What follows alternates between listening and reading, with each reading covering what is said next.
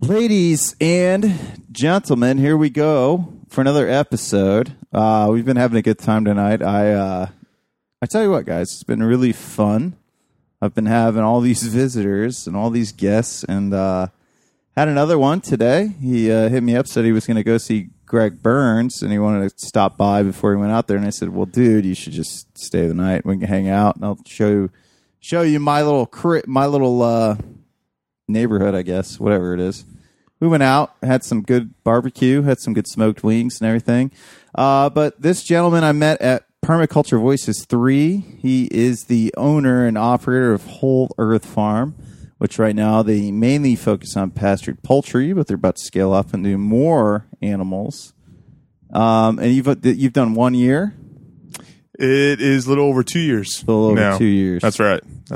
So Mr. Wilson Marsh. Wilson, thanks for coming to my house and petting my little whore of a cat, Mama Cat. Thanks for having me. Glad to finally it's been a good time. Get up to Ohio. It's nice to see the lumber squatches in their own habitat. Yeah, well, you gotta see me. Greg's is gonna be more like, hell yeah, this is the cool shit I do. When you hang out with me, it's like, yeah, let's fucking party, dude. Let's go out and enjoy the town. We went and played. Went to the arcade bar, got some good food, and you saw my quick.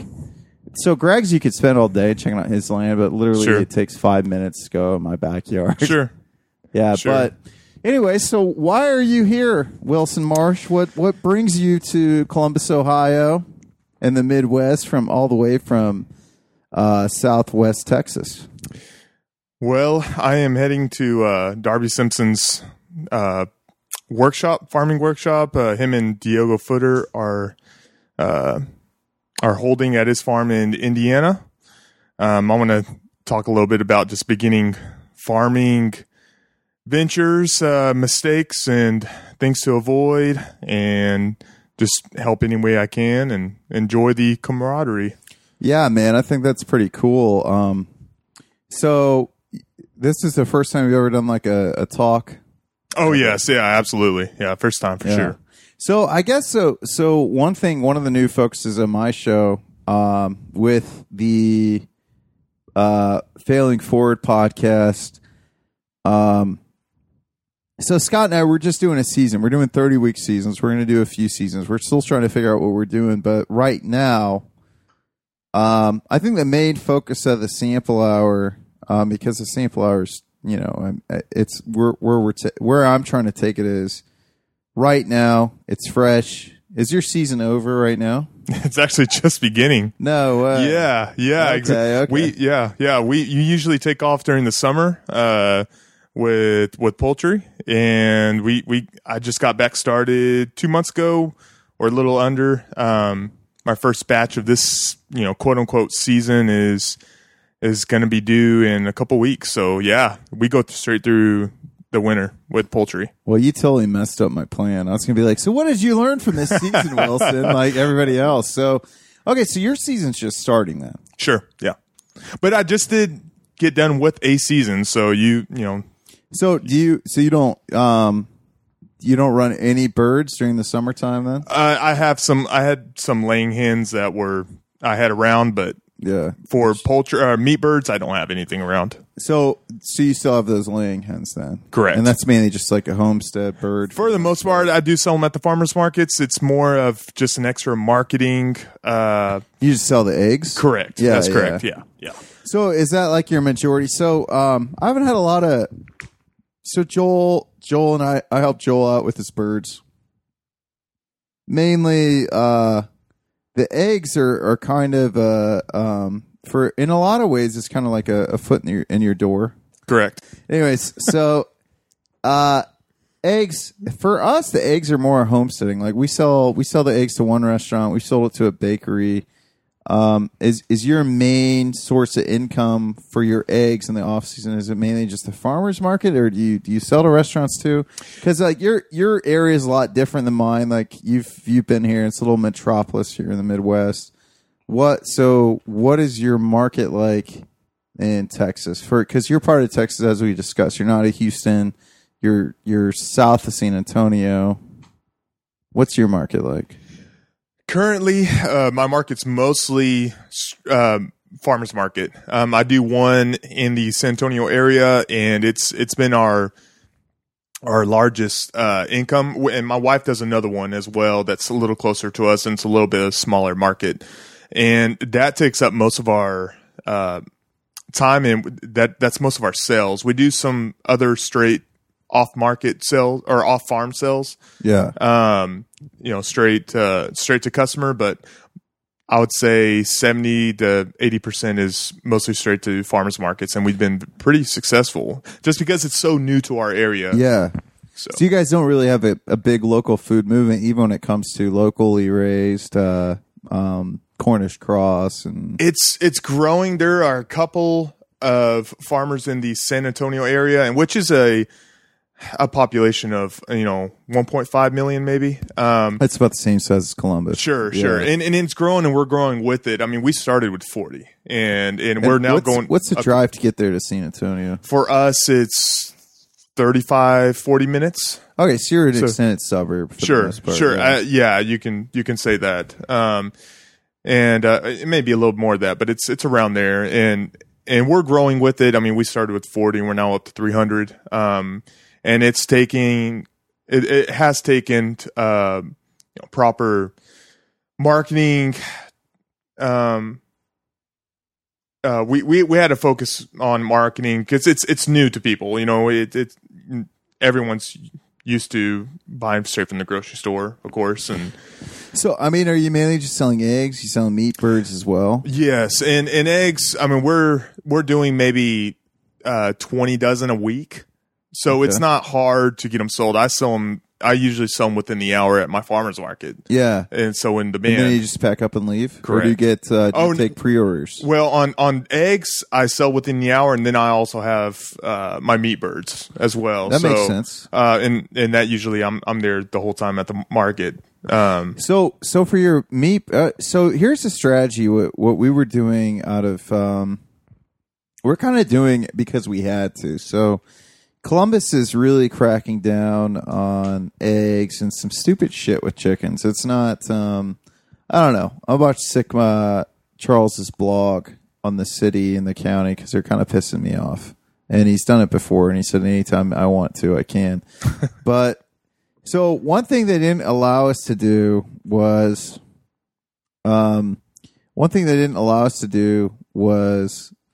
sell we couldn't sell eggs at the farmer's market, but we could take pre-orders, get emails. So have you thought about collecting emails? So selling out of your eggs and collecting emails for people that want more eggs? Sure.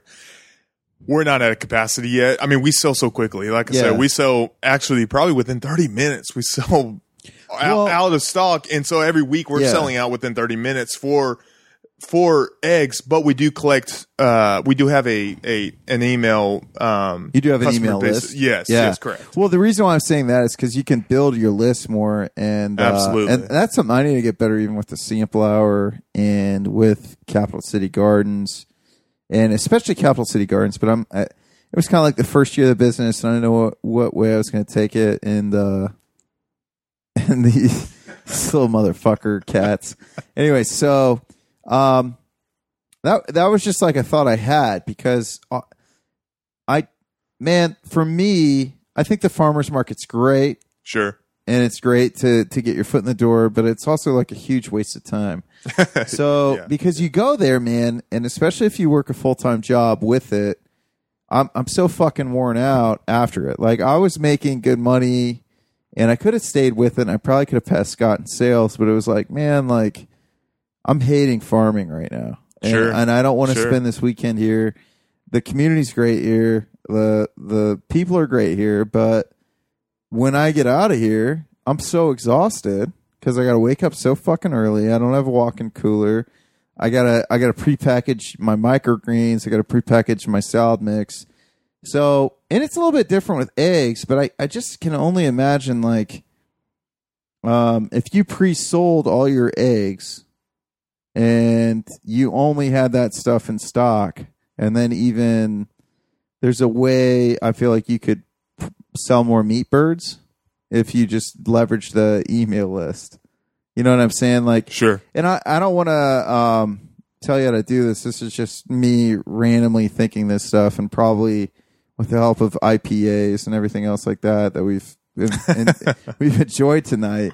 But I mean, have you played with that idea yet? I mean, I know you're new into farming, but have you considered how you're going to leverage these emails you're collecting to maybe, not have to spend so much time when it comes to selling? Especially if you're selling out within 30 minutes of... Sure. And first off, the egg enterprise is... I don't plan on continuing that much more than what I am as far as capacity. I have, 30 laying hens. Yeah. Maybe a little more. And I don't plan on getting much more because I don't want to get really too far into the egg laying business. Yeah. What I'm at right now is mostly for a marketing tool. That's it. Yeah. Well, that's what I'm saying. Like, use it to collect emails. Sure, absolutely. Use it to pre-sell. Sure. Because if you could pre-sell all those eggs before you showed up, it's like, absolutely. First the list gets this, and then people will be like, well, how can I pass the list? Well, you could buy a chicken. Absolutely. That's something we could definitely do. And what my the possible worries with that is scaring customers off, because it's still such a new movement in our area. Yeah. But I can definitely see the merits of it. But here's the thing. If you're building up this email list, you're already selling out all these eggs within 30 minutes. I mean, if you can't look at it from the sense of scaring customers off. You have to look at it as in, okay, I have these customers here.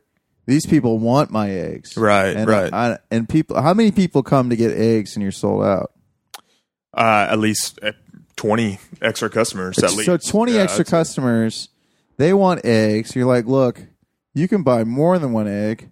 Sure. Do you like chicken too? Right. And we have a bundle deal where if you get a chicken, you get 2 things of eggs automatically. Like you get your per choice. Because look, man, I get free eggs from Joel. I could get eggs. Like I got my peoples.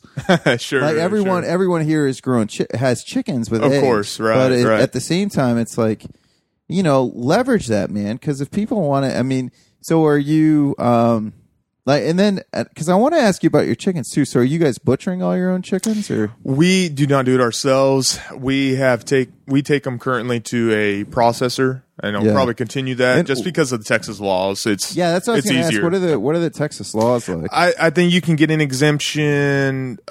It might be 3,000 or lower, and you can do them yourself if you have an established setting it at your farm. Yeah.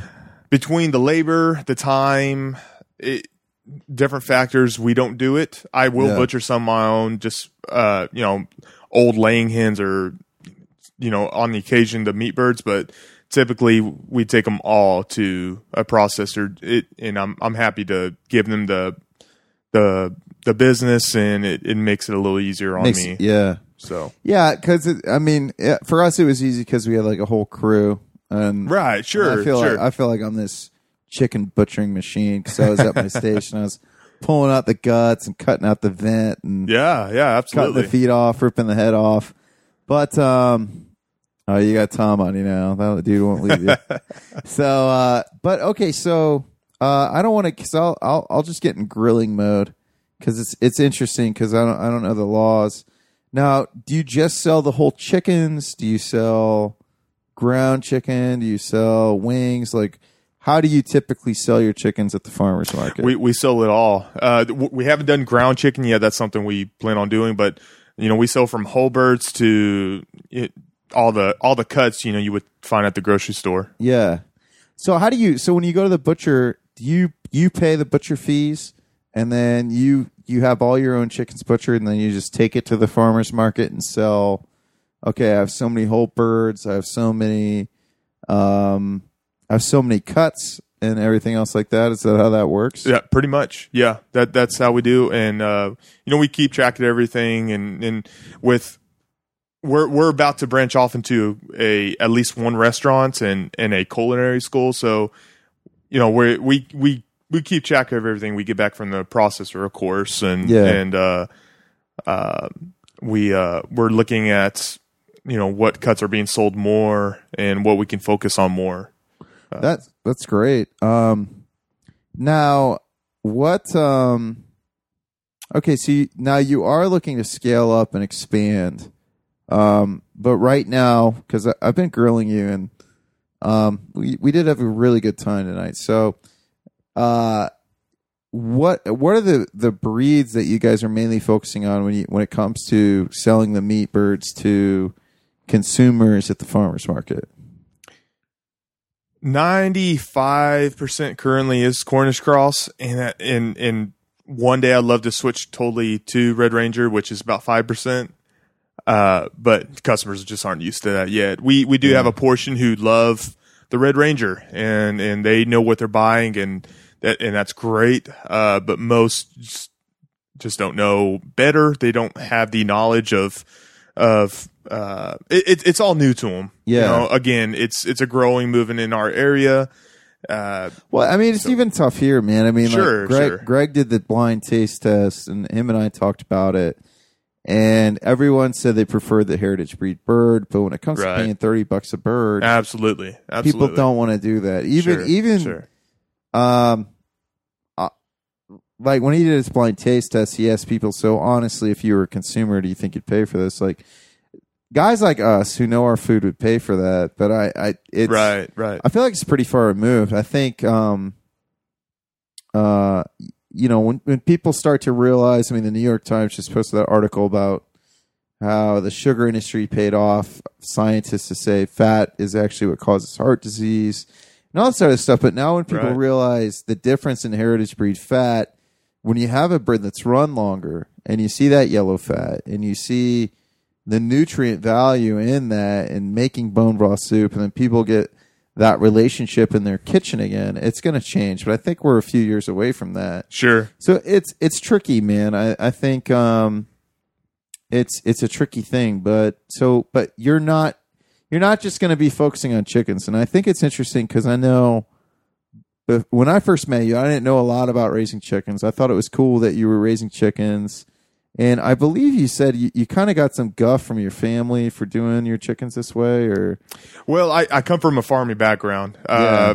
Let's talk about Wilson and Wilson's background, since I just went into grilling you. So let's tell your story. Let's tell about where you started at, why you decided, you know what, I want to be a farmer, and why we're ultimately here today. Sure. Well, my family's been farming for, I believe I'm maybe the 5th generation in Texas. And my family's been farming in our area for quite a while. We on about 800 acres, I believe. We mostly do peanuts. That's been the main crop, as well as wheat, cotton, and some peanuts. Others. A big crop in Texas. It is. Is it kind of like a commodity crop like corn is? Sure, here? exactly. It's a commodity crop, and that's interesting. It's big in Texas all the way through the southeast. Okay. But Texas is pretty large. And so we've mostly done that, and of course, growing up, I focused on helping out during the weekends and summers as well, and I worked cattle during the summers, castrating and branding calves, growing up, and I hated it all. Was that like traditional cattle farm? Pretty much, yeah. So conventional ranching. Yeah, conventional. Exactly. Is the better word. Sure. And that was fun. I enjoyed it at times, but usually being a kid, I wanted to stay home and watch cartoons on Saturdays. That I didn't want to wake up and work in the heat, especially Texas heat. And also with that, I was pushed away from it from both teachers and my mom. Because growing up, me and my sisters, we heard about, we were aware of the financial struggles, and it was something we were told to avoid. Now, are you the youngest out of your sisters? I am. So you're the youngest, and you're 27 now, and I'm just saying that because you're a young dude doing weird shit for a young guy who's already married with kids. And I mean that in like a respectable, like cool way. Like it takes balls, because like I don't have the balls to start doing this stuff till I was 30. Sure. And but you and Scott you're the same age, and Scott's like, I'm a vegetable farmer, and you're like, I'm a chicken farmer, right? And we hung out quite a bit at PV3. We'd get dinner together, and I'd try to network. I tried to link you up with those ranchers from Canada. Oh, that's right. Yeah, I was like, yeah, they're ranchers. He does chicken farming in Texas. You guys should communicate. I try to do that shit, but okay. So you started that. And then what made you say, what were you doing, and what made you say, you know what, I'm tired of this, I just want to do chicken farming? Well, after college, eventually getting into the oil field, working as a eventual SCADA tech, working in, more of the technology side. It was a great job, great benefits. 99% of the population would have been incredibly happy with that. I didn't find joy with that. I came to hate the job, and I thought it was me either being spoiled or the millennial. You need to check your white privilege. Yeah, yeah, exactly. I thought it was something on my part, but I slowly came to know about permaculture. I think probably Jack Spirko and the Survival Podcast. I think that's when I slowly became aware of permaculture. When did you start listening to Jack's podcast? I want to say, 2012, probably. That's maybe 2011. So 5 years ago, maybe something like that. And how long did it take you to position yourself to, I'm just gonna fucking do this and start farming?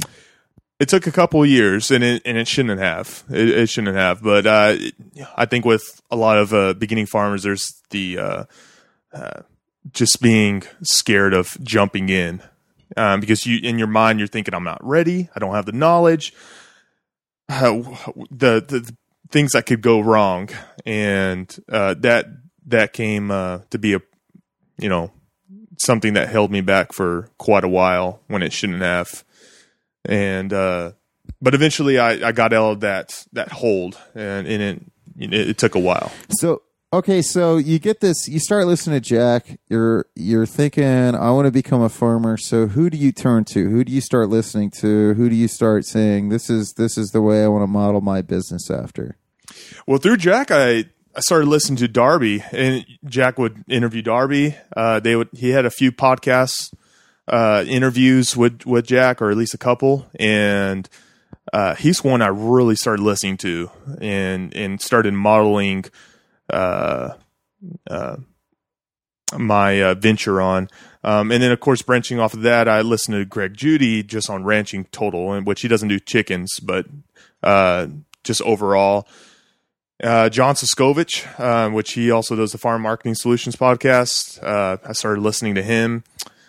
He hasn't put on an episode in a while, though. He does not. He focuses more on YouTube, I think, now. I think last time. What's up with that, John? You should get to it. I know you don't listen to this podcast. Yeah. I think. But if you do, John, awesome. You should. There went your phone from the cat, but it's all okay. good. For anybody who doesn't know, I have very aggressive cats that need love and attention because I'm such a terrible owner. But just kidding. So yeah, John, if you're listening, man, take some time from your hop farming and all the cool shit you do, and start podcasting. It's fun. I'm just messing around. Anyways, or Nick Hazelton, get that beard oil going. I don't even think Nick listens. Anyways, okay, so you decide you want to farm. You're working in the oil field. You're feeling burned out there. You're like, man, I went to school. I got this job. Everyone tells me I should be happy. I'm not. Right. You get married. When do you get married? Were you already married? I was married right after college. Okay. So I was married for. So you met your special lady in college. That's right. And you guys leave, you get your job. Right. And when you tell her, look, I want to do this, what does she say? She was totally on board. My first conference or workshop I ever went through was with Greg Judy and Mark Shepard at Greg Judy's farm. And now, where's Greg Judy's farm? Because I should know this, but Clark, I'm not. Missouri, I believe it's Clark, Missouri. So you've hustled to get to these workshops the whole time. Yes. And you drive to every one pretty much. I love road tripping, so it's not a problem for me. You drove here. Yes, dirt covered Explorer. And I Yeah. get home from work, I'm like, that's badass. He's got dirt all over that thing. I was like, what a good vehicle. That's like to me, that's always like a sign of pride. Like, yeah, man, this thing made it. Yeah, it's been a good vehicle for all these trips I've taken. I usually, before I got my Focus out there, before I fixed that, this is a conversation nobody cares about. But I used to always rent Ford Explorers for road trips, even though it's like high gas mileage. It's so comfortable. Right, Like, sure. So buy a Ford Explorer, everyone. I'm just teasing. Okay, so she's all about it. Did she go to the Greg Judy one with you? No, she did not. It was just me. How many workshops? Because she was at PV3 with you. Correct. How many workshops has she gone to with you? She's only been to the PV3. That's pretty badass, though. Like, Yeah. she's on board. Because I think that's important, man. I look at like, I'm not married, but Joel's been on before. At the beginning, I got Joel on. After bugging him, I was surprised. And Joel, that's actually what got me into farming. Because Joel was obsessed with Will Allen. I don't know. Sure. So Joel was all about Will Allen. He's like, man, he's growing this food in the hood in Milwaukee. I want to start doing that. And he was just like kind of obsessed with it. He went his way, I went my way. And then when I was about to start here, when I moved in this house, I was going to hit up Joel, and Joel hit me up and was like, hey, I could use your help with the farmer's market. I was like, hey, man, I'm moving into the city. I think I have a decent sized yard. Do you want to help me? He's like, yeah, let's do it. So, and then we've been working together, but I went out there Saturday. Him and his wife just bought a house, but she's always been involved with him. And I went out there and I see him and her just raking their field and doing work. And I'm like, man, that's awesome. And then I come in and I take over and I put in some sweat equity so we could do the mushroom thing. And it's been fun, man. Like for me, man, like I figured out a big reason why I was such a pussy last year wasn't necessarily me being a pussy. It's just I don't have fun unless I'm working with other people. Sure. Like, this is fun for me if I can build a community while I'm doing it. It's not like I've been working with Javin. I'm taking Javin's course now, and I really realized that like I excel when I can become a part of a community. Which is weird because I actually am pretty introverted. Like, a lot of people won't believe that, but I like when I have like events and stuff, like I'll just sit in my house and after the fact and just chill out and have fun. And I'll just chill out and kind of recharge. But I like to work with people, man. Like that's fun for me because it's like I just think it's important to do. It's important to have your community, and we've had conversations outside of this podcast, and we talk about the importance of community. And like, you're gonna go hang out with Greg tomorrow and see Greg's homestead and farm. And I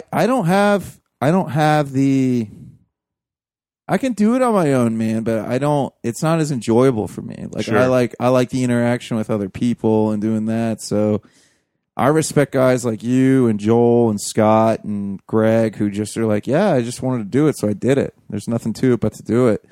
So what did you do to get your land? So are you leasing your family's land, or what are you doing now for your land? And how much land do you have access to? How are you raising these birds? Well, I started out just in our backyard. We lived in the town, it's a town of 1,000 people, so it's not exactly a huge town, but we had about an acre in town, and we ran our first batches of 40 birds on that acre. And eventually when we started expanding, I put them on to our family farm, and we had, there was about 100 acres aside that was not in production, of conventional crops. And just recently we purchased our own place. It's about 25 acres around the same area. And we're going to be putting everything on there. We've already started that process. So since then it's been pretty much leasing. So when you went to your family though, and you said, look, I want to do these birds, what was that response that you got for traditional peanut farmers? And I was kind of hinting at that before I just took us into this no man's land of conversation here. What was their reaction to you saying, well, I want to do these free range birds? What did they say to you? They were supportive. It was more of a, well, that's kind of cute. That's kind of a neat idea as a hobby. Maybe something makes a little extra bucks on the side. Not something that's a total business that can support a family itself. At first, it was a hobby. When I left the oil field, I started working on the family farm again, and just to get back into farming because I really enjoyed it. And slowly, I distanced myself from the family farm to working solely on our own farm, and they didn't see that reason. They didn't understand that connection of jumping into it. So there was a lot of questioning, but they've been supportive. Absolutely. So are you doing chicken tractors? Are you doing free range with a coop? Like how are you running these birds? They are being, I use a chicken tractor, and it's the same style that, Darby Simpson uses. I will use more of a net and run type of setup. So I have electric net wire around them, and I will let them out during the daytime, put them back up during the evenings. So it's a bit of mix of, quote unquote free range and chicken tractor usage. So it's more an area now than like I'm putting them in this little confined tractor and I'm moving the tractor slowly. Now it's like I give them a little area and I put them up in the coop at night. What kind of predators do you have in Texas? Oh, in our area, we have aerial predators, Mexican hawks. We have falcons that will move in. So we have hawks here. I don't know what kind of hawks. I know we have falconeers. Sure. Do you guys have falconeers down there? They will come in at certain times of the year, and we get Do you know what I mean with falconeers? So it's like this. So we have this trade here where. Oh, as far as the sport, quote unquote. Well, those who practice, like you have to catch your own bird. I see what you're saying. Yeah, sure. No, we don't have that at all. No. So we do have that in Ohio. I don't know enough about it. I think it's cool, but you have to like catch your own bird, and then you have to train it and all this stuff. I don't know enough about it to really make it relevant for this podcast, but yeah, I know Joel, even in the city, when he had his 6 chickens, like he had a hawk. He didn't really want to throw sticks at it, but he did because he was like, get away from my chickens. Like, right. Have you had to I don't know. I don't know what your laws are there. So if you had to scare off said birds to keep them away from your chickens? That's where livestock guardian dogs have come to play. Typically, and in the beginning, we just solely tractored our birds because of that sole problem of aerial predators. The electric fence can keep coyotes out for the most part, but aerial predators, of course, that's no problem for them. So, how many birds do you typically have you lost? Because you said you've done this for about 2 years. How many birds have you lost to the aerial predators? Oh boy, I've lost probably 40. Which overall is not a whole lot. It's enough of a problem. How many birds are you running? I've gone up to, currently I don't right now, but I've gone up to 300 a month, and I will get back up to that here soon. That's a lot of birds, man. It has grown quite rapidly, but we're all chickens too. Absolutely, yeah. So you said to me you're looking to expand. Sounds like you have a pretty good business going if you're selling out of eggs. Do you sell out of most of your meat too, your meat birds too at the farmer's market? Pretty much. Usually what I bring, I sell out of. I might have some left over.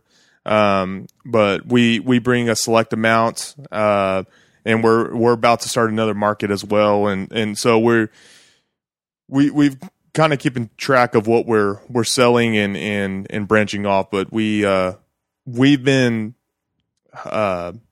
what we've been selling has been keeping up with the demand. Correct. But you have right now. You have more demand than what you have birds. For the most part, that's a good position. Yes, absolutely. But now you're looking to expand. So when you say you're looking to expand, what other livestock are you looking to get? Well, for the past 2 years, or especially 1 year, I've had to hold off on any desires of expanding of any sort. And why is that? It just being on family land. I'm not going to be planting trees. There's not really a system set up for pigs or any other livestock. It's open land, no shade, no infrastructure. You don't have any woods or anything. Correct. Like that. Not where we were on the family land. And it's not like here, because you were looking at the maple trees and you're like, what kind of tree is that? Right. We don't have those. We have Yeah. mostly mesquite, and what we purchased, the land we purchased is a mesquite savanna for the most part. So you purchased additional land outside Correct. of your family's land. Right. How Correct. how many acres did you purchase? It's 26, 27 acres. That's around there. awesome, man. Yes. Yeah. We're excited about it. Yeah. And is it close to your family's land already? It is pretty close. So Yes. was your family like, oh, that's cool? It's an Yeah, they addition. were excited for us. They were happy that we were able to get it. So are they more on board now after watching you work? Definitely, they've seen this, the production and the success with it, and so what became first was a cute idea, something that's kind of neat. It's kind of different. Is now they're like, wow, that's serious. That's great, and they're happy for me. So What do you right now? So are there woods on this new land? about 6 acres of it is woods, or it's what we call brush country, but it is woods. It's a mix of mesquite and brush. But it will be good habitat for pigs, which is why we're focusing here soon on pigs. But the rest of the pasture is a mesquite savanna, so there is great shade, which is needed for our hard summers. So that is something we will be getting started on here within a couple months. And here next year, we'll be getting fruit trees laid out onto our pasture. And That's great, man. What do you know what breed you're going to do for your pigs? it will be red wattles. Yeah, Okay. we've already spoken with a local breeder, and we have some selected for. So are the red wattles, are they mainly forest hogs? Or are they good for grass? I don't know a lot about here. I know Greg's pigs. Greg does large black Sure. ham mix. Sure. My friend Nick Stay does a variety of those. He also does American guinea hogs, Right. Sure. because a lot of those are good for grass, like the guinea Absolutely. hogs. And I Yeah. know I don't know the breed Grant Schultz does, but I know that's more for grass. Cooney. Cooney. Yeah, okay. I think he has a Cooney Ossabaw mix. Okay. But it does great. Red wattles do great on pasture, and that mix of savanna. They were bred in Texas, That's great. and so they do great. And this was the biggest thing, is finding a breed that does well in our heat. Yeah. Because we stay hot and humid for a large part of the year. So finding animals that do well with that climate was important. So And how much rain do you guys get where you're at in Texas? well, the past 10 years we've been in a drought where we were down to at points 12 to 16 inches a year. I think the past 2 years we've been up to 24, 26 inches. I don't know what it's going to look like coming up, but we were dealing with some pretty hot and dry days. A couple of years ago, we were dealing with, our summer was, I think we had 38 days of consecutive 100-degree plus days in the summer, and it had very little rainfall. So that's a battle, and that comes into play with raising livestock, of course. Absolutely. So for this land, is it hilly? Is it flat? Is it like what is the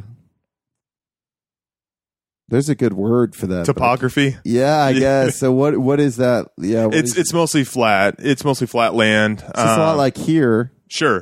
But it's just hot and dry. Exactly. Right. Exactly. Okay. So is your main focus going to be to upgrade to pigs? Have you thought about ducks? Have you thought about The other than pigs, I know for sure we'll be doing turkeys next year.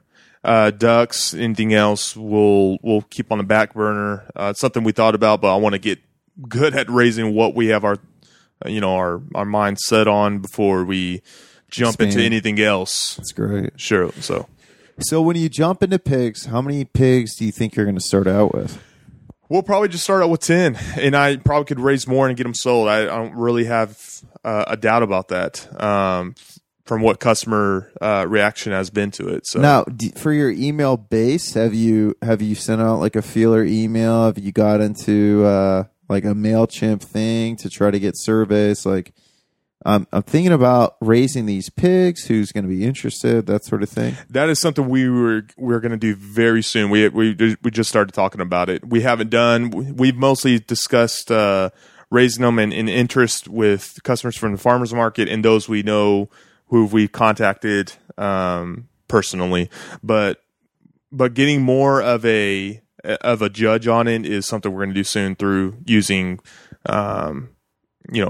Email contact. Email marketing. Exactly. Right. That's great. Trying to think what else, man. I'm grilling you about a lot of shit here.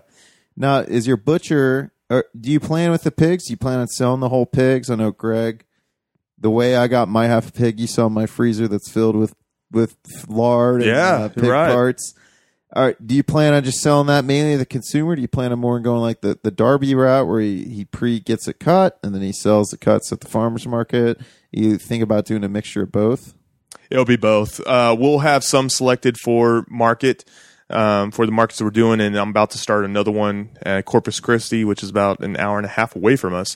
But it's a really great market. But anyway, we're going to be doing both. We'll have some customers who will want a half or whole hog, and we'll have some selected for ourselves that we'll process and cut up and sell at the market.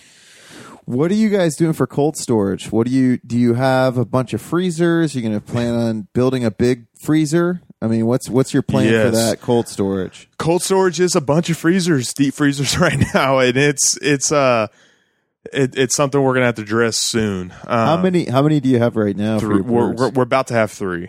Okay. About to have 3, and they're a fairly decent size. And for now, with chickens, it does a job. Yeah. You can hold quite a bit with just chickens, but once those hogs are ready, which we have a little bit of time with, we're going to have to be set for them. So we're already looking in the future of setting something up for them, and that might be just more for now, more deep freezers. But any brand you recommend that you've been using? No, we mostly been buying off of Craigslist. I mean, that's good. Finding cheap deep freezers, and they may be old, they're used. But you haven't had any 25, problems. No problems at all.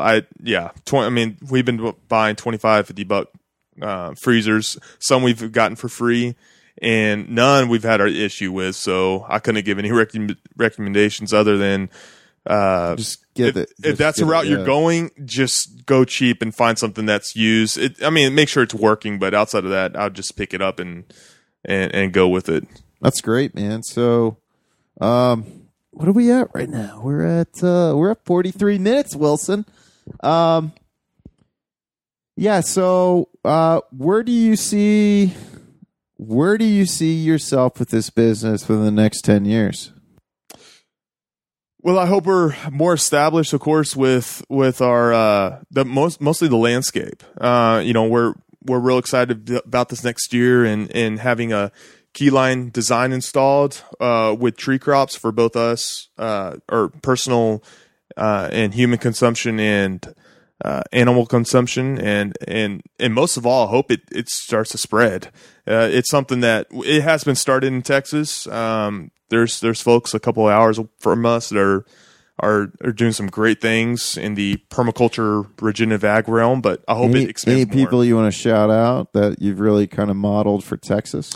Yeah, Leah Gibson, their Boxcar Farm, they've been doing some great things on their farm. There's some that have been helping them. Kirby Fry, he's a guy who's been helping their farm and others design farms and other landscapes around Texas, and especially Central Texas.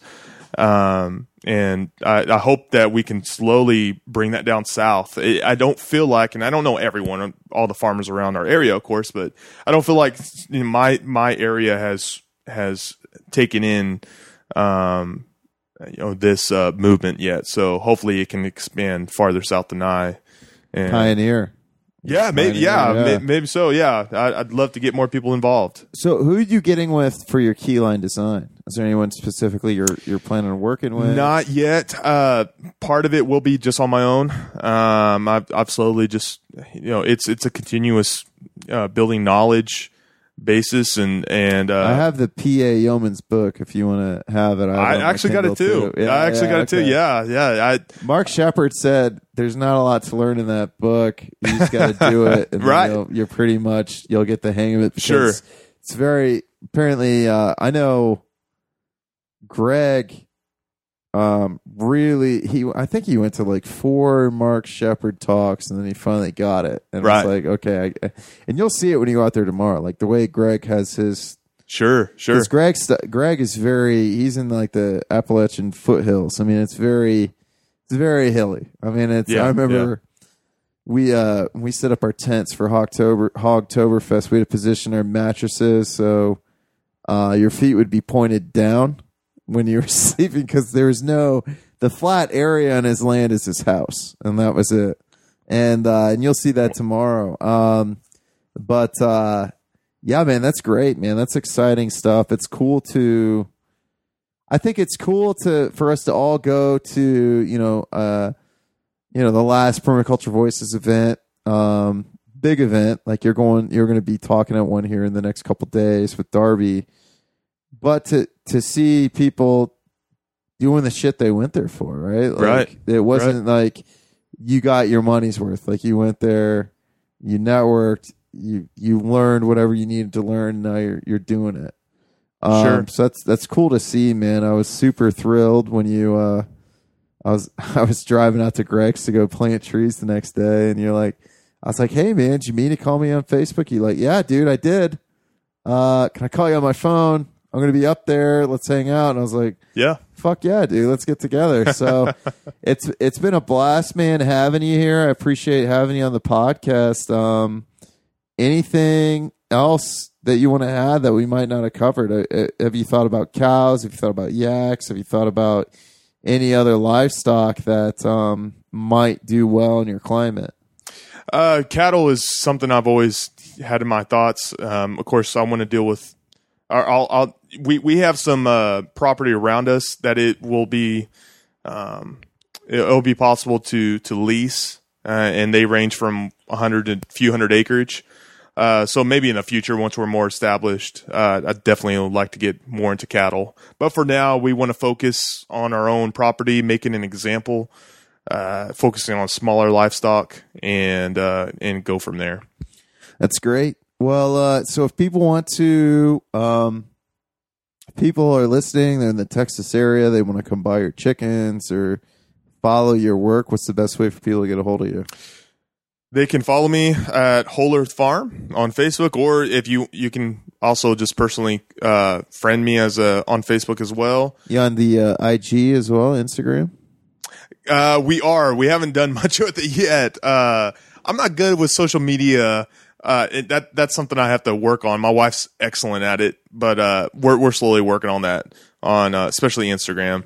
I meant to ask you guys living on your land that you bought? Or? Yes, we're living on it. As of last week, we're living on it. So we're excited. What's your housing situation like? There was a home on there already. That's great. So we're pretty pumped about it. We're happy. That's cool. I don't know if you guys had some single wide that you moved out there, double wide, or no. Fortunately, there was something out there. Otherwise, that was probably going to be the plan. But we're pretty happy with that. So, but contact us on Facebook. We also have our website, which is wefarmtexas.com. Yeah, and you can find out more. You'll about have there. A mailing list. We have a mailing list. You can find it there on our website, so people can sign up to get on your mailing list. That's great. That's great. Do you guys use MailChimp now, or what are you guys using? We use MailChimp. That's great. Yes. I have a MailChimp account, but I don't do shit with it. So soon. Sure.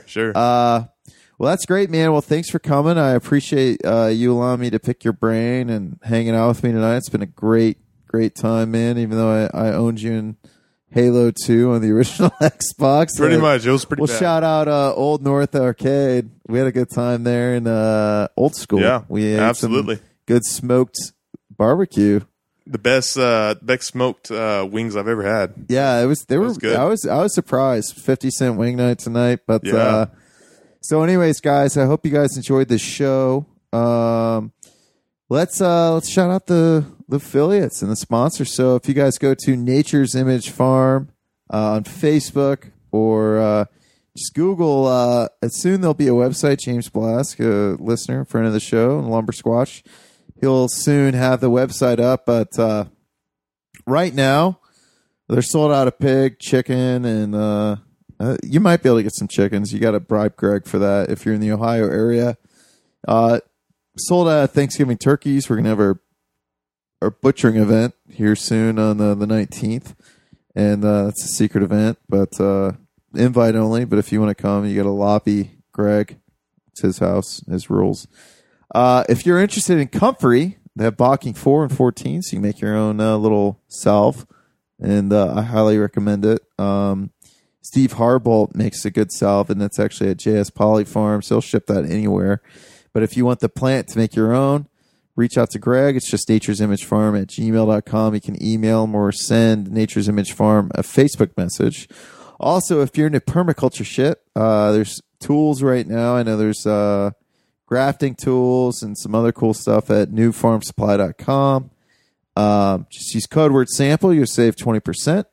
And then finally, if you want to join the crazy vegetable farming community, you could go to profitableurbanfarming.com. Happens here. The lights do that, and it's an old house. You can go to Profitable Urban Farming. If you click on the link in the show notes, you can actually save $100 off the course, or you can sign up for the payment plan. And that's it, guys. So thank you so much for listening. Appreciate you guys, all the comments I get, and all the shares, like Wilson, who says, yeah, listen to Sample Hour. You know, the host is kind of a douche. Just kidding. That's me. Anyways, guys, thank you so much for listening, and I hope you enjoyed this show.